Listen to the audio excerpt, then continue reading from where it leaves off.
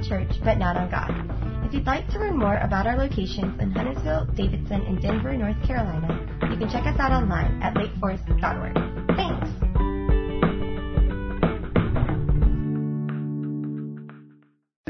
In Turkey because of his faith in Jesus. Andrew and his wife began doing ministry to Muslims in Turkey, sharing the good news of Jesus with them 23 years ago. And they have enjoyed God's favor. Their church has grown. It's been amazing. But 18 months ago, they were both arrested. By the way, she was with him in prison for 14 days. They released her. But he has remained in a prison cell with 14 other men in one cell. He is the only Christian there. He is harassed daily. And he goes before a judge tomorrow to face verdict and sentencing. If found guilty of the fake charges, by the way, he's been accused of proselytizing Muslims. That's true. He has been sharing about Jesus with them. He's also been accused of terrorism and attempt to overthrow the Turkish government. That is not true. If he is found guilty on those charges, he will face 35 years in prison. And so our denomination has called together for today for a fast and prayer. And I just said, of course, right? And so I wanted to join with the churches, the EPC churches around the world that are praying for Andrew today. I'm going to pray a prayer. You can learn more about this at epc.org. His name is Pastor Andrew. I cannot tell you everything that I know. We've been asked to keep many of the details secret for his safety. But there is some information that's public. But you can join with us in praying. I want to pray a prayer that's being prayed in churches just like ours this morning so we can join together. Would you pray with me as we ask the Lord for his help?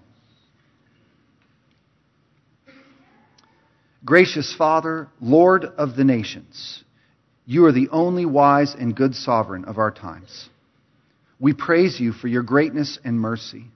While we have not yet seen the answer to our prayers for Andrew's release, we trust you still, that you are at work in ways beyond what we can see or understand. You have invited us to come boldly into your presence, and so we come before your throne of grace, asking that out of your glorious riches you would strengthen Andrew with power through your Spirit, so Christ may dwell in his heart by faith. Root and establish him in love, we pray, that he may grasp how wide and long and high and deep the love of Christ is for him. Let your word be a spring of living hope, the presence of Jesus, an oasis of joy, and the power of the Holy Spirit, Andrew's constant source of wisdom and comfort. Strengthen Andrew in body and mind. Expose and confuse all the lies that stand against him. Break the power of evil and cause truth to prevail. Let accusers become advocates. Set our brother free. Cause your gospel to spread widely. Grant endurance and comfort to his family. Glorify the name of Jesus Christ our Lord, by whom we pray. Amen.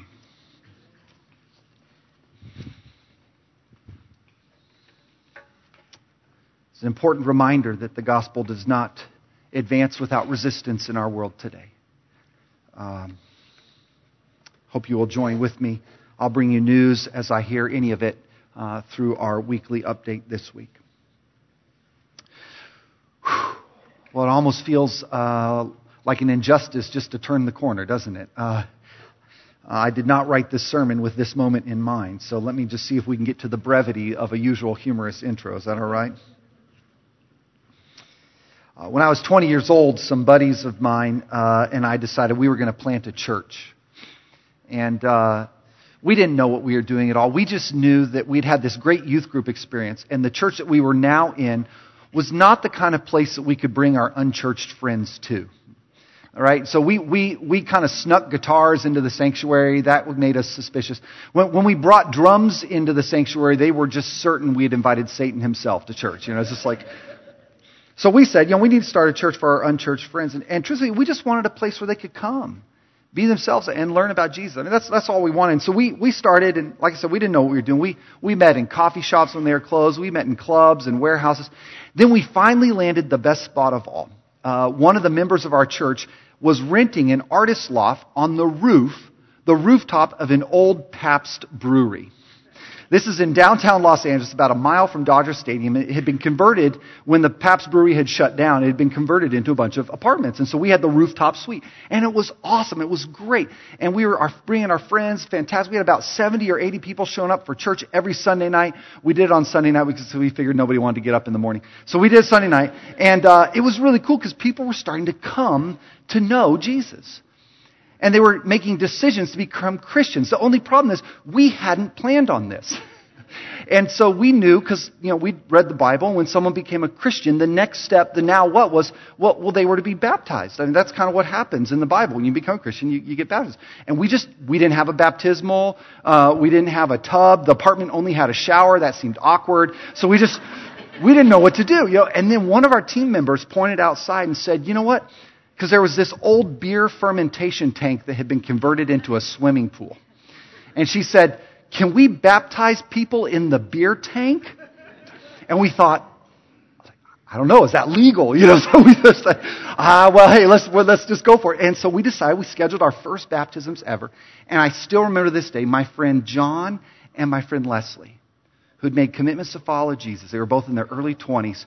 They decided to get back, and we baptized them in this old Pabst beer fermentation tank. It was awesome. It's funny, Leslie now lives in Atlanta with her husband and their kids, and we're still good friends with them. They visited here at Westlake. They're awesome. And we were down in Atlanta just about 6 months ago, and we'd had dinner, and we were sitting around in the living room when Leslie, out of nowhere, do you remember this? She said, do you guys remember my baptism? And I was like, Leslie, how could I forget your baptism? And then she said this word. She said, it was so powerful, I will never forget that day. Isn't that wild? Such is the power of baptism in the life of the believer, right? For the Christian who's put his or her faith and trust in Jesus and decides to get baptized, that single act of obedience marks us in a way that nothing else does. Nothing else can. So today I want to explore, what is this whole baptism thing about? Why is baptism so significant? And I just want to be real clear up front. Here's my not-so-secret agenda today, okay? So you guys know what I'm after, right? Here's my not-so-secret agenda. If you are a Christian, you've put your faith and trust in Jesus, but you have never been baptized, I want you to do that with us. I'm going to give you some instructions on how you can be a part of a baptism service we have coming up in just a few weeks. But if you are a Christian and you've never been baptized, I'm speaking to you today, okay? Now, if you're not a Christian and you're interested in becoming a Christian, putting your faith and trust in Jesus and getting baptized, I'm also speaking to you today. To the rest of you who've already been baptized, I'm speaking to you as a reminder of the significance of that step that you took. That's what we're talking about. That's the critical now what step for us this morning. Now, here's what I'm going to do. I'm going to give us, I feel like we need to do a little bit of lesson because I'm not sure we often, though we all have opinions about baptism, right? We all have ideas about how it's supposed to be done or how it's not supposed to be done or, all this kind. We've never really considered the history or where this comes from. So I'm going to spend a few minutes laying out from the Bible, where did this idea of baptism start? And then I'm going to give us 4 things that I think we need to know as a church. So I just want to give you the outline up front. Where did this idea of baptism come from? And then I'm going to give us 4 things that I think we need to understand. Then we're going to watch a really cool video that lasts about 30 seconds. And then we're going to pray. I'm going to give you an opportunity to respond on your connection card. We game? That's our plan for the morning. So let's jump in. Most famous words of Jesus would be in the end zone. Anyone want to guess? End zone theology? John 3:16, right? We always see John 3:16 in the end zone. For God so loved the world that He gave. You know the rest. Okay, so that's the most famous words of Jesus. But the second most famous words of Jesus are actually found at the end of Matthew's gospel. It's kind of like His final instructions to His guys right before He leaves this earth to return to be with His Father in heaven. Kind of like parents, kind of like the final instructions you give your kids right before you leave them with the babysitter, right? Like don't fight, don't paint the walls, don't build a fire in the living room. I mean, basic instructions for boys, right? So here are His final instructions for the guys. Look what He says here. The 11 disciples went up to Galilee to the mountain where Jesus had told them to go. He's getting ready to go back up to His Father. When He saw them, they worshipped Him, but some doubted. Ooh, I love that honesty. Then Jesus came to them and said, all authority in heaven and on earth has been given to me. Here's his instructions. Therefore, go and make disciples of all nations, baptizing them in the name of the Father and of the Son and of the Holy Spirit, and teaching them to obey everything I have commanded you. And surely I am with you always to the very end of the age. Now, this word disciple is not a word we often use in everyday speech. It just means student, apprentice, or follower. Jesus says, listen guys, I want you to go and help other people learn how to follow me. And that means two things. First, everything I've been teaching you, Mark, John, y'all got your tablets out. I hope you're taking good notes, right? Everything I've been teaching you, you're to go and teach these new people, right? But I also want you to do a second thing. I also want you to baptize them. Now, does this strike you as odd? Jesus leaves two things on his final instruction list. The first one we kind of get, hey, everything I've been teaching you, you guys teach them. Okay, we got that, Jesus, but what else? And I want you to baptize them. Jesus, what are you talking about? Baptize them. Well, see, Jesus uses a very, very interesting word here. He uses the Greek word, and we're going to do a little bit of Greek today because we're at church, so we can do some Greek. We're going to learn this Greek word, baptizo. Everybody say it with me. Ready?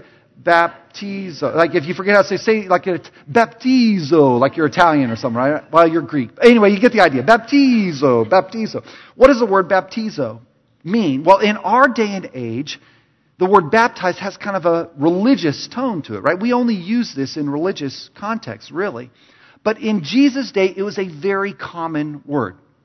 It meant to wash, to dip, to soak, or to cleanse. To baptizo. So here's an example. In fact, there is a Greek philosopher named Nicander who in 200 BC, 200 years before Jesus, was writing his philosophy in his journal one day, and then he got tired of writing philosophy, and he decided to write down his favorite pickle recipe. True story, you can check this out. And so he writes, here's how you make good pickles. You take a vegetable and you baptizo it in boiling water, and then you take it and you baptizo it in vinegar, which is proof that all pickles go to heaven. So,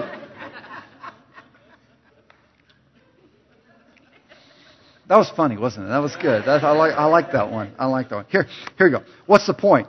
This is a very common word in Jesus' day. It doesn't have any religious significance. Jesus and the New Testament give this common word its theological meaning. Prior to Jesus, baptizo just meant wash your car or whatever you were going to wash, right? In fact, the translators did not know what to do with this when they translated your English Bible. They didn't actually translate the word. They did something else. They transliterated the word. Now, you word geeks out there, all two of you, are going to love this. So here's how you translate. When you don't know what a word means, you can just translate each letter one for one to another letter, right? So baptizo, what sound does that begin with? B. So what letter in English? See, you're already Greek scholars. So B, and then alpha is A, and then, right, theta T. So we get baptizo. I'm not sure how the O got changed to an E. Maybe some anti-Italian sentiments or something. Here's the point. Somehow, by the time we get to Jesus, this Greek word has taken on such significance that the translators don't have an equivalent word, so they just transliterate it, baptize. You see what I'm trying to set up here? Okay, now watch this. So where did all this come from? What's the background on this?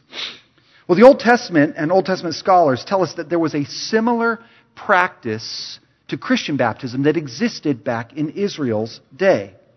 So imagine this. Imagine you're a businessman. You're from Ephesus. You're a Gentile. That means you're not a Jew. And you're working in Jerusalem.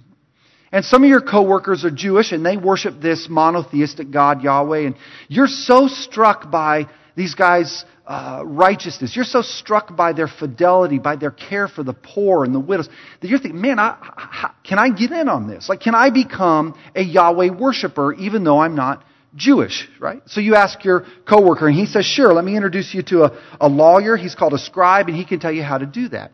So you meet with the scribe, and the scribe tells you, well, there are 5 steps that you have to take to become a Yahweh worshiper, right? To be admitted into this community. And you say, okay, this is great. And the guy says, well, if you can get past the first step, the rest are really easy. Says, well, what's the first step? Well, it's a little surgery, but we'll tell you about that later. Which was just further evidence that most of the converts were probably women. But you could be a Gentile and you could actually become a Yahweh worshiper. And here's how. You did the little surgery. And then you shared a covenant type meal, right? This was a meal like Passover that taught you the story of God's people, the Old Testament. That's what the whole Passover meal was about. Then you had to acknowledge the Old Testament law. You might actually have to memorize things, like maybe the Ten Commandments, right? And then in some cases, if they thought you were a really, really bad dude, probably from California, you had to make a sacrifice at the temple. And then finally, this is the point here, finally, after you've done all that, you would enter into a mikvah. That's a pool, a ceremonial washing pool, and you would go through a ceremonial washing. Dan, do we have the photo of that mikvah? This is actually an ancient mikvah that exists today. They've dated it, they think, about 150 BC. So you would go into this pool, and here's what you would do. It's really interesting. You would go in by yourself, and you would go through this ceremonial washing. Now, you didn't have any real dirt you were trying to get off. You were trying to... I was thinking about that. I'm going to wash that gray right out of my... Y'all remember that, right? So you're kind of like, you're going to wash that Gentile right out of your hair, right? It's like, do you get a feel for that? It was a symbolic act of washing away your sins, washing away your Gentile identity, so that you could take on this new identity as a Yahweh worshiper. Now, with all of that in the back... Oh, by the way, you know the word they used to describe that ceremonial washing? Baptizo. Yeah, see, you guys know it. Here we go. So with all that in the background, check this out. This blew my mind. We suddenly come to the New Testament, and one of the first guys we meet is Jesus' cousin, John. Now, John was a little bit different. John wore clothing made out of camel hair. He had a special diet. I mean, basically, he's from Asheville, right? It's kind of the...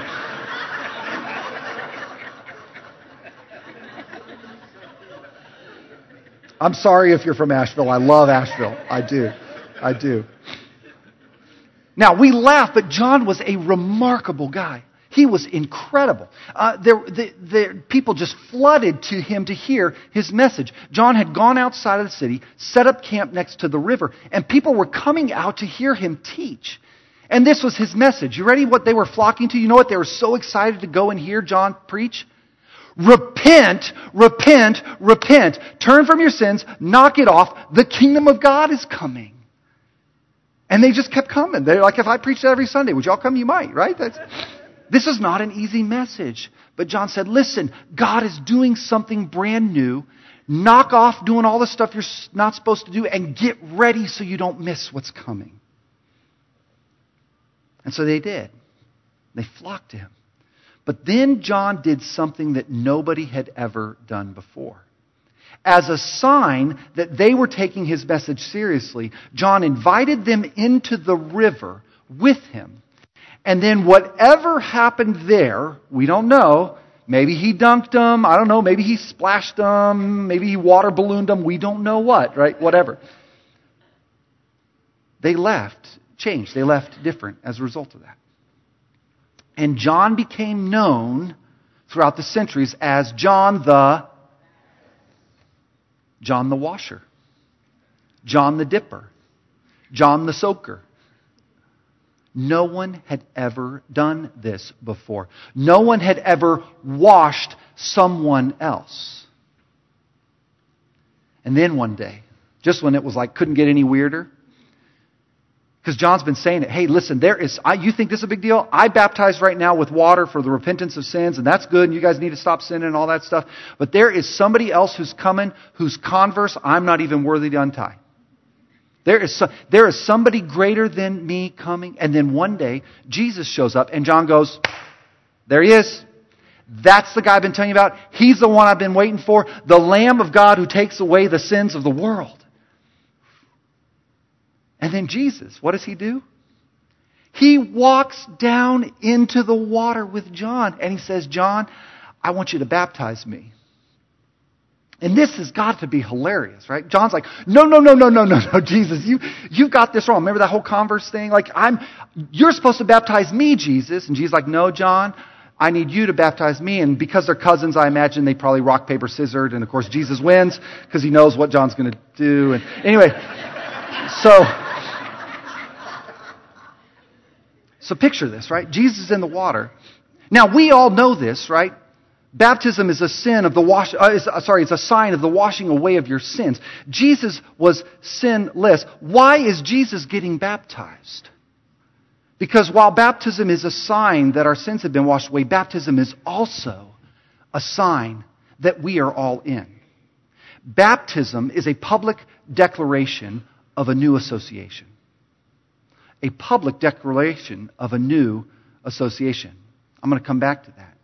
But you see, when you went into the water with John, what you were saying is, I, Aron, endorse this message, right? Like every political campaign we've seen. My name is Aron, I'm in the water with John, and I endorse his message. Jesus got in the water and said, I'm Jesus, and I endorse this message. That's why Jesus got baptized. Now, Jesus shows us two things in this. First, because of his obedience, he is saying what John has been teaching you is exactly right. God is getting ready to do a brand new thing, and indeed it is here, and I am he. He's endorsing the message. But Jesus is also doing something else here. Jesus is giving us an example to all who would choose to follow him, that baptism is what marks someone as a follower of Jesus. Jesus gives us an example that we are to follow if we are to be a part of his community. And since that day, for the last 2,000 years, it has been the norm. You read the book of Acts, everywhere, when someone becomes a Christian, the next step, the now what, is they are baptized. So, with the time that we have remaining, what does this mean for you and me today here at Lake Forest Westlake? What does this mean for us in 2018? I want to unpack four things that I think we can see from this story. First is this. I've already told you this. Baptism at its core is a public declaration of a new association. Some of you grew up in churches. In fact, I had a friend cite this to me this morning.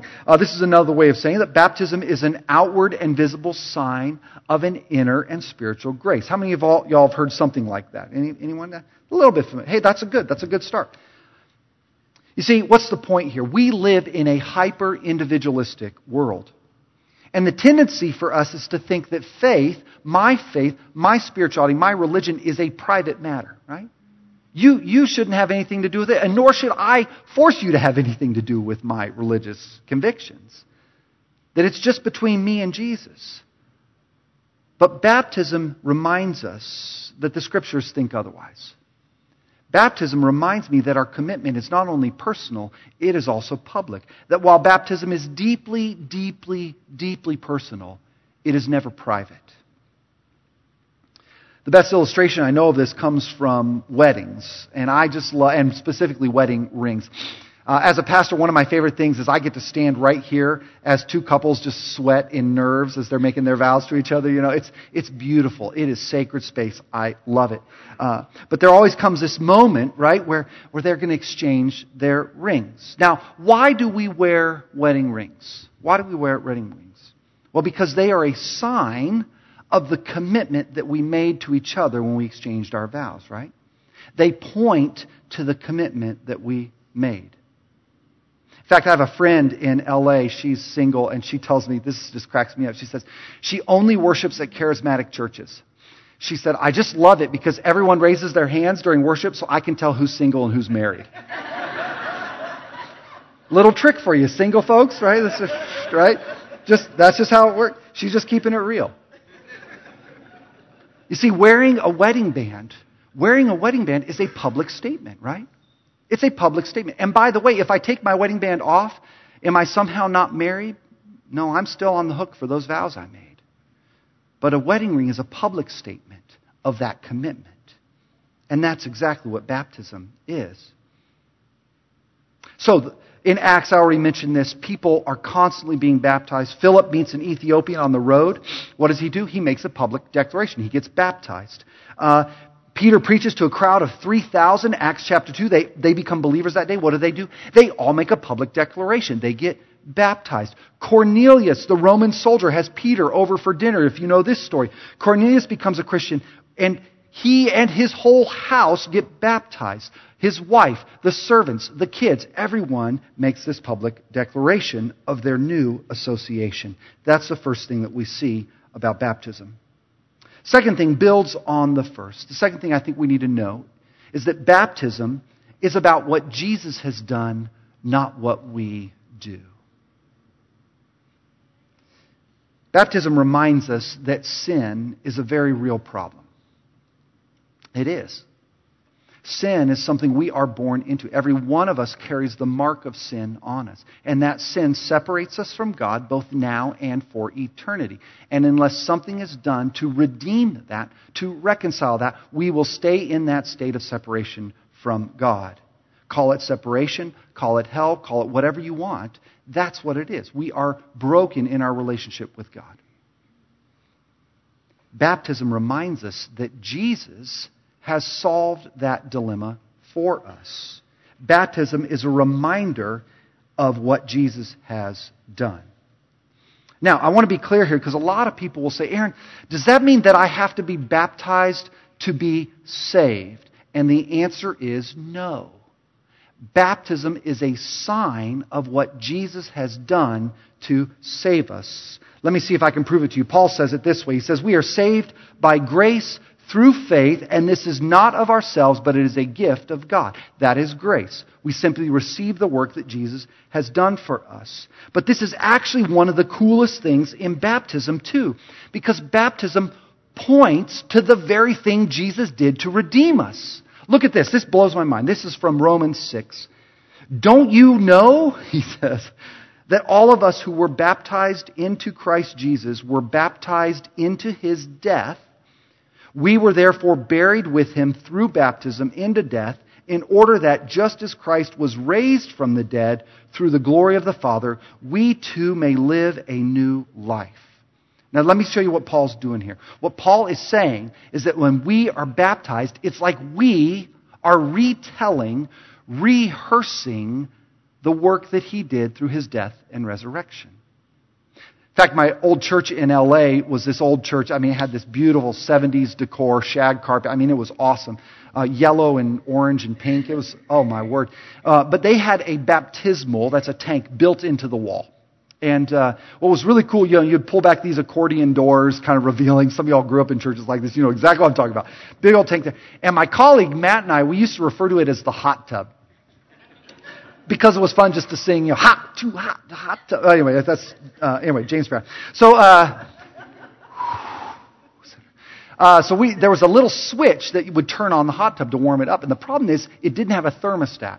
So if you forgot to turn off the switch, when you baptized people, it was like that poor pickle going in that boiling water. Right? It was bad.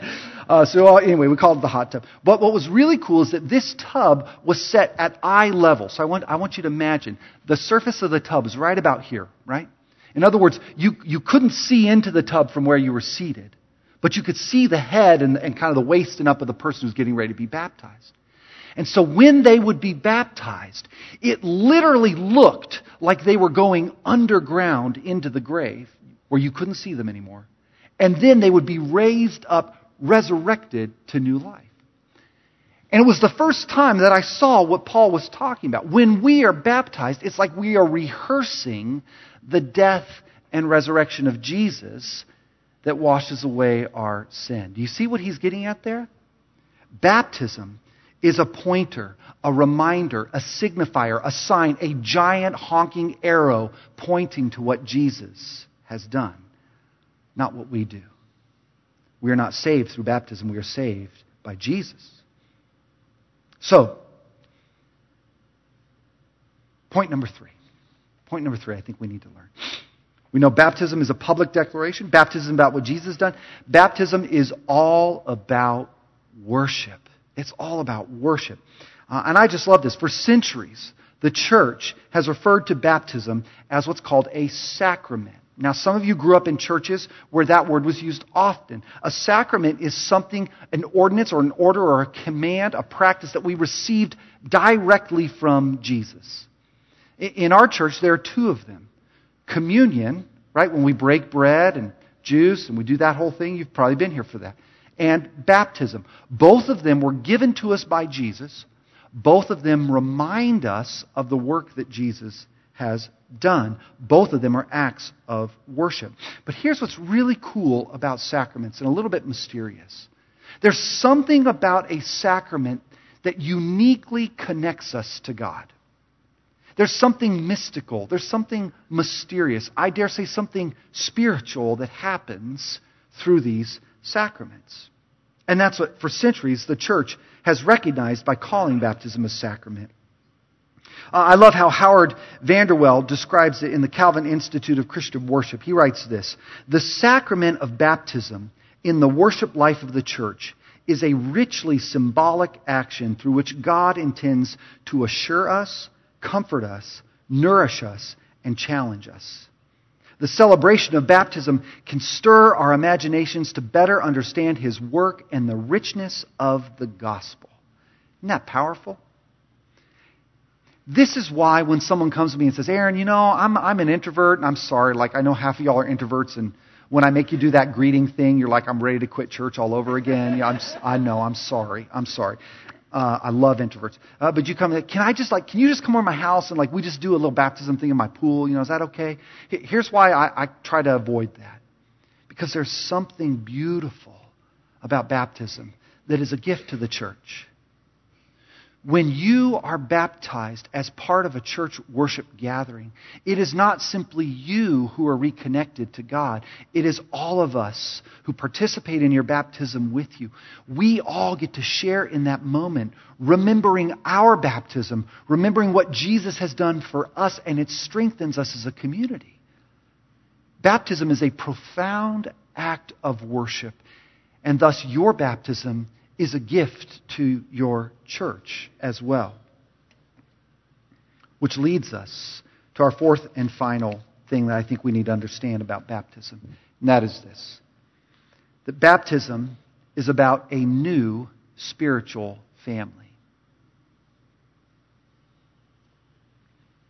See, the Bible teaches that we aren't just baptized, we are baptized into. Did you know that? We are baptized into Christ. We are baptized into the family of God, the church. Paul puts it this way in Galatians 3. He writes, "So in Christ Jesus you are all children of God through faith. For all of you who were baptized into Christ have clothed yourselves with Christ. There is neither Jew nor Gentile, slave nor free, nor is there male and female, for you are all one in Christ Jesus." Baptism is a kind of initiation into the community of faith. It's our way of saying, welcome to the family. Baptizo, right? Because when you get baptized here at Westlake, part of what happens is that the church, the family of God, doesn't just hear the promise you make to them, the promise you make to God. They make a promise to you.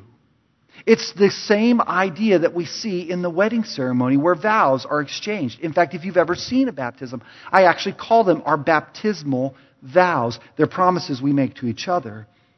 That when one person suffers, we all suffer. That when one person rejoices, we all rejoice. Just like a family, we are in it together. Now, there are probably a couple of questions that have stirred for you during this time, and you're hoping I'm going to answer them. So let me see if I can stab at just a few before we start to wrap up here. First question is this. Aron, is this a sprinkling church or a dunking church, right? That's been on how many years of waiting for me to answer. Here we go, right? Here we go. Which is to say, the real question that you're asking when you ask that is, how much water does it actually take, right? I mean, how much water? And I go, well, how bad is your sin? No, I'm just kidding. I'm just kidding. I'm just kidding. I'm teasing, right? You see, the point is not the amount of water, is it? I mean, think about this. There have been Christians in places in this world where it would have been hazardous to their health, possibly deathly, for them to immerse themselves in water in order to be baptized, right?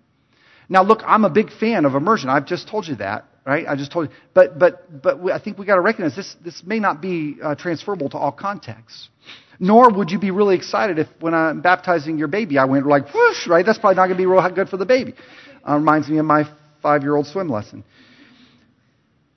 Here's what I want you to know about us as a church. For us, this is a non-essential issue. In other words, this is not a hill we are going to die on, right? We practice both sprinkling and dunking. We think we see both in Scripture. We're just a both and kind of church. Now, that said, I have a bias towards dunking. Why? Because of the reenactment of Jesus' death and resurrection. There is something powerful about that. I'll say a little bit more about that in a minute. Second question that some of you are wondering right now is, Aron, what about babies? Right?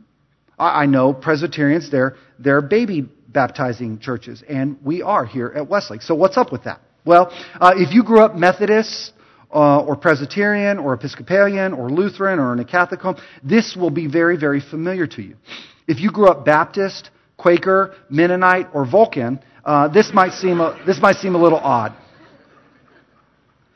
I'm teasing, by the way. Here's the thing. This has been so divisive in the history of the church. And it almost seems to miss the point, right? Because it's not about baptism, it's about Jesus. Baptism is supposed to point to something else, and yet we get deterred by the very thing that's simply meant to be an arrow sign. Do you see what the problem is there? So here's how we answer it. And if you grew up in one of those adult-only baptizing churches, man, I totally respect that. Absolutely. I just want you to know that we have some thinking behind how we do it here. You don't have to agree with this, but I want you to understand a little bit of the thinking. First of all, Paul puts it this way. Is that right? No, here we go. Sorry. What we see in the Bible is we see that children are sometimes baptized in conjunction with their parents' faith. That's the case I cited for you from Acts chapter 9, Cornelius, when he comes to faith and his entire family is baptized. It's a little shady. We're not sure. You can argue it both ways. Here's the big idea. The Scriptures neither command nor prohibit infant baptism. It's just not an issue they speak to, which means we kind of have to do our best to think smartly about it. What the Scriptures do say in Acts chapter 2 is something that has served as the basis in many ways for this practice. Peter has just finished preaching to those 3,000, and they respond to him, Acts chapter 2, brothers, what shall we do? We want to believe in this. Peter says, well, here's what you do. You repent and be baptized, every one of you, in the name of Jesus Christ for the forgiveness of your sins, and you will receive the gift of the Holy Spirit. The promise is for you and your children, and for all who are far off, for all whom the Lord our God will call. Now, here's how Christians have thought about this in that time. They look at this promise that Peter mentions, a promise for our children through baptism somehow, and they connect it to the practice of circumcision, which was a sign of the old covenant that was done to infants. And they say, well, maybe there's some connection there. Here's what infant baptizing churches do not believe. We do not believe that baptizing a baby saves a baby, any more than we think baptizing an adult saves an adult. A baby that is baptized will yet need to come to place his or her own faith in Jesus for the forgiveness of their sins. Is that clear? So when we baptize when we baptize an adult, we are looking backwards towards that decision. When we baptize a baby, we are looking forward in hopes, in anticipation, in prayer, and in hard work that parents and we as a church might raise that child to come to a place where they would know Jesus as their personal Lord, as their Savior. That's about as clear as I can make it. If you have more questions, I welcome the conversation. This is not an essential issue for us. I leave it up to parents to decide. Do they want to baptize that child, participate in it? Would they rather wait? We have done both. What's most exciting about this to me, I want to tell you about as we finish up, is our foundations class. Right now, literally right now, tonight, we will have week 2 of our foundations, which is a class for our 5th graders.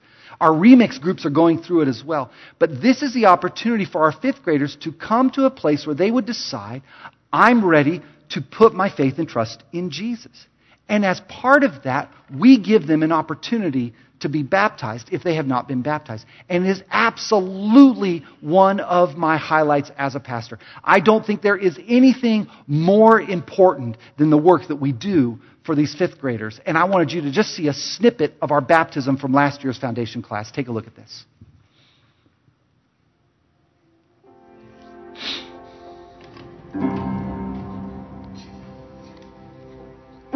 Give me your heart, give me your song, sing it with all your might. Come to the fountain and you can be satisfied. There is a peace, there is a love, you can get lost inside. Come to the fountain and let me hear you testify.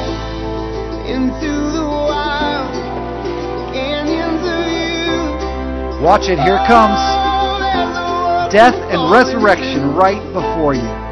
Oasis will dance like kids on the moon. Oh, I will give myself to you as soon as you start to let go. Give me your heart, give me your soul, sing it with all your might.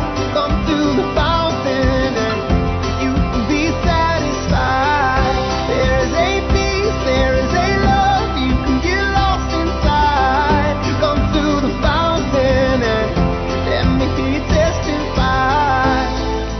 Wave after wave as deep goes to deep. Oh, I'll reveal my mystery as soon as you start to let go. Give me your heart, give me your soul, sing it with all your might. Come to the fountain and you can be satisfied. There is a peace, there is a love, you can get lost inside. Come to the fountain and let me hear you testify. Is that awesome? Is that awesome? Yeah. Yep. Now, here's the good news, because I know some of you are all thinking there, Aaron, I'm not a 5th grader, right? We are bringing baptism from the lake to you, only we're not using lake water. We're using filtered water from Lincoln Charter. We have a service planned. We have a service planned for May 6th. We're bringing in a tub. We're going to have it out on the grass. We are going to offer it in both services. It's an opportunity for all of us together to celebrate this. And here's the question. If you are a Christian and you have not been baptized, my friend, why would you not take that step? What's holding you back? My friend Leslie said it best. She said there was something about that day that marked me that I will never forget. That my sins had been forgiven. That the death that I had to die, Jesus has died that for me. That I will one day be resurrected to eternal life with God.